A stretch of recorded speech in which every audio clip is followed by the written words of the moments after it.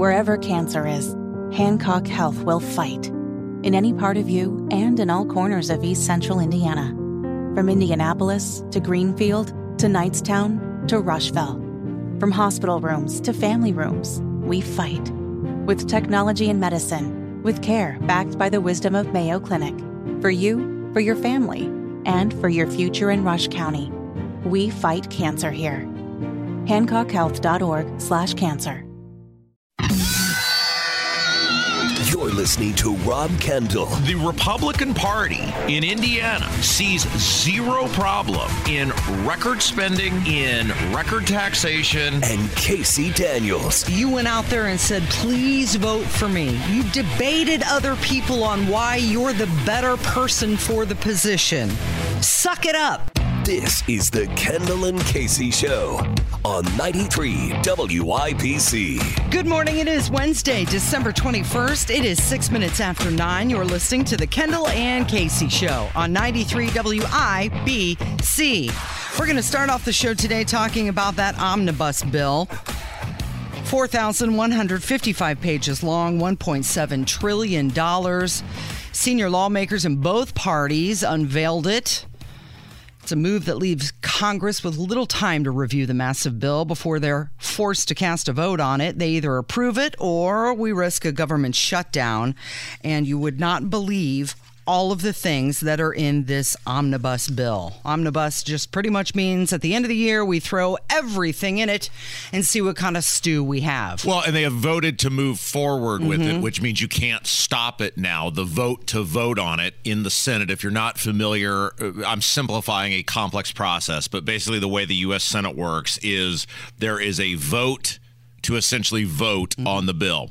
And to get the vote to vote on the bill to pass, you have to get 60 votes to agree to vote on the bill. So the actual vote in the U.S. Senate, the overwhelming majority of the time, because one party has the power and they usually vote in block, is the vote to vote on the bill. And yesterday, a whole bunch of Republicans teamed up with the Democrats, including... Yep. Duke of Spendingburg. Todd Young to vote for this bill. So we got some phenomenal audio from Rand Paul coming up here in just a moment. But I want to make a point. This is why I told you people. And if you voted for this guy, it's on you. If you voted for Todd Young, you should be ashamed of yourself. Every single person who voted for this guy and excused it by, because remember, well, you got to vote for him and then we'll hold him accountable. Well, you got to vote for him. If he doesn't do what we say, we'll primary him. You're not going to primary him. Even if you did, it's going to be in 6 years, and no one is holding this guy accountable. Todd Young laughs at you. If you're a conservative, he loathes you. He's never going to be held accountable because he doesn't fear you. And you had an opportunity. And even if you didn't like the libertarian guy running, you didn't have to vote for him. If you voted for Todd Young, this is on you because we've told you every single day this is who this guy is. He spends money like it's going out of style. And to his credit, Casey, he told me in a room full of people. He was going to do it. He was honest about it. He's never stopping. He sees no problem in it. He doesn't fear you. He doesn't care about you. And he was proven correct because he gets to be a U.S. Senator for 6 more years. And 6 years from now, we'll have the same conversation. And a bunch of you people will roll over and play dead because you're afraid of a Democrat. And you won't primary him because it's almost impossible to get on the ballot unless you're Todd Young.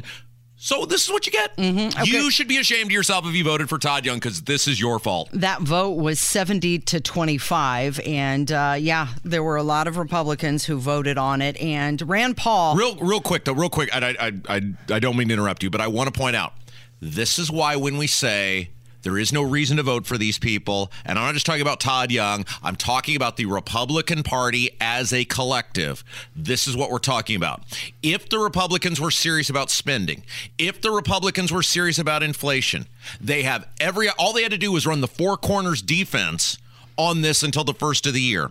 Then you have the House. Then you control the money. Then you can choke off all the spending if you were really serious about it. And McConnell and Todd Young and the rest of these people just hand the Democrats a victory. More government spending, more unaccountable spending, more unaccountable government, more. Sorry. So Todd Young may be for it. Rand Paul from Kentucky, not so much. Okay, so this guy, he wheeled in the 4,155-page bill. He said, I wonder how long it will take the clerk to read this. And then he goes on and he just 12 minutes nonstop. And I would love to play all 12 minutes for you. It sounds exactly like Rob Kendall. But we're going to get to the meat of it. It could have been me, right? I mean, I was watching him and I thought, the spirit of Rob Kendall is within Rand Paul. Here's the thing, Casey. I am certain that my father is my father. I'm absolutely certain. However, when I hear this, I think this could be my father. Okay, so there's a lot we could tell you that's in this package, but we're going to let Rand Paul give us a 10,000 look view. GOP leadership declares that this bill is a victory. But not unless you define victory as adding over $1 trillion in new deficit spending. So really there is a debate, a big debate within the Republican Party. Which is more important? Is it more important to add $45 billion to military spending, or is it more important not to add $1 trillion in deficit to our overall debt?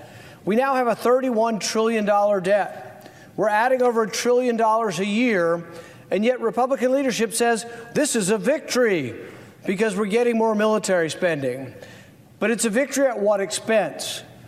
Are we actually more secure? Are we more safe? Is our national security more protected by spending more on the military, or is our national security actually more threatened by incurring more debt? I would argue the latter. $31 trillion in debt is the number one threat to our national security. It's the week before Christmas, and predictably, Congress is considering yet another $1.7 trillion spending bill. We haven't had a chance to see or even read. Last night at 1:30 in the morning, the text of this 4,155-page spending spree was released. If you thought Congress couldn't possibly spend more money than it did last year, you would be wrong.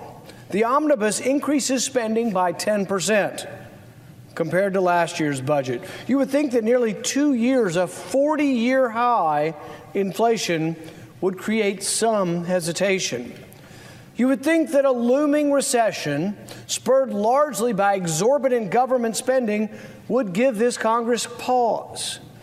But instead of taking a minute to consider what a responsible federal government budget looks like, we are instead placed behind the barrel of a gun, forcing us to choose between letting government expire or blindly passing a $1.7 trillion spending package that not only does not balance, but in fact spends over 10% more than last year.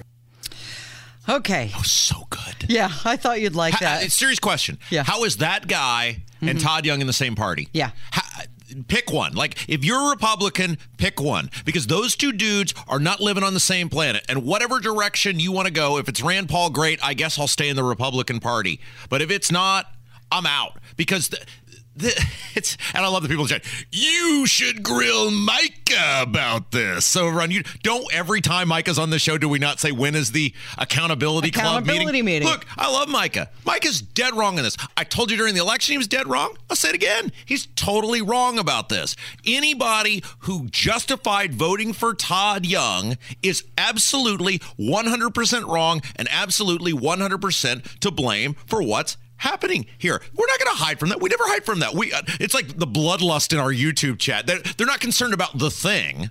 The thing is the egregious Senator Todd Young, who has, well, I'm going to have to do math. We may beat a $12 trillion. Mm-hmm. Todd Young may have now, with this vote, voted to add $12 trillion to the national debt. I'm going to have to do math over Christmas break. Mm-hmm. I can almost promise you by the time we get back in January, it will be $12 trillion. That's the problem. The Indiana Republican Party, who protects and defends this guy at all costs.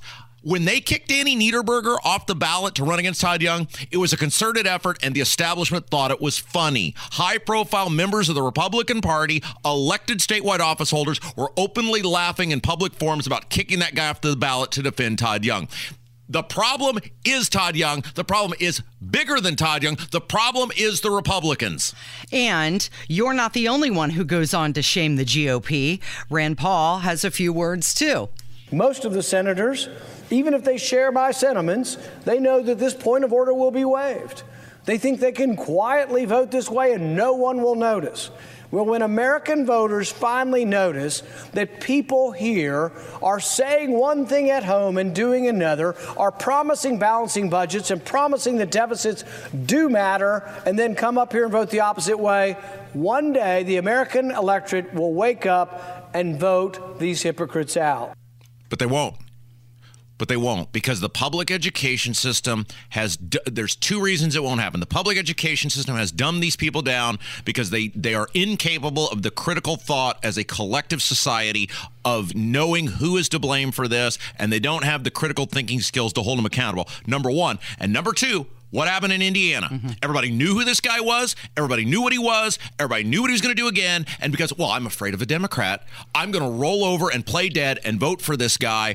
It's not stopping. It doesn't matter how bad it gets in this country anymore. We are so tribalized, we are so gerrymandered, and we are so collectively as a society incapable of critical thought and thinking outside of our boxes. It's not stopping. We're done.